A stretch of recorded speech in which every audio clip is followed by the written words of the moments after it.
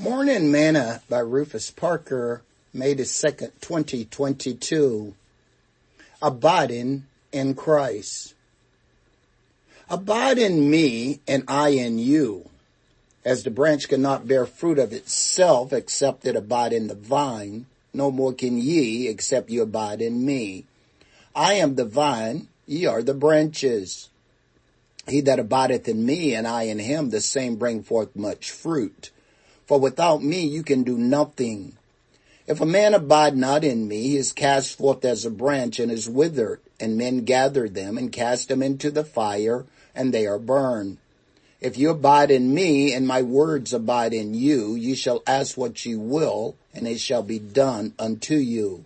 John chapter 15, verse 4 through verse 7.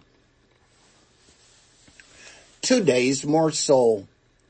Jesus says that if we abide in him and his word abide in us, we can ask what we will, and it shall be done unto us. Verse 7. So are you abiding in him? What does it mean to abide in him? It means that we must remain united to him by faith at all costs. We must live a life of dependency on him, obey his doctrine, imitate his example, and constantly exercise our faith and trust in him.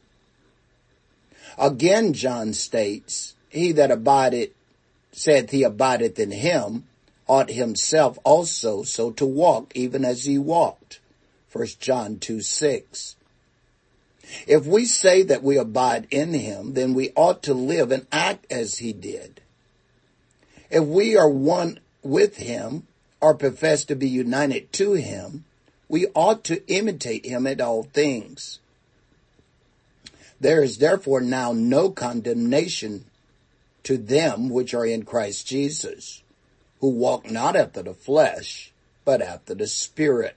Romans chapter 8, verse 1. Sing this song with me today. Abiding in the vine, abiding in the vine, love, joy, health, peace, he have made them mine. I have prosperity, power, and victory, abiding in the vine. Thought for today. Are you walking as he walked?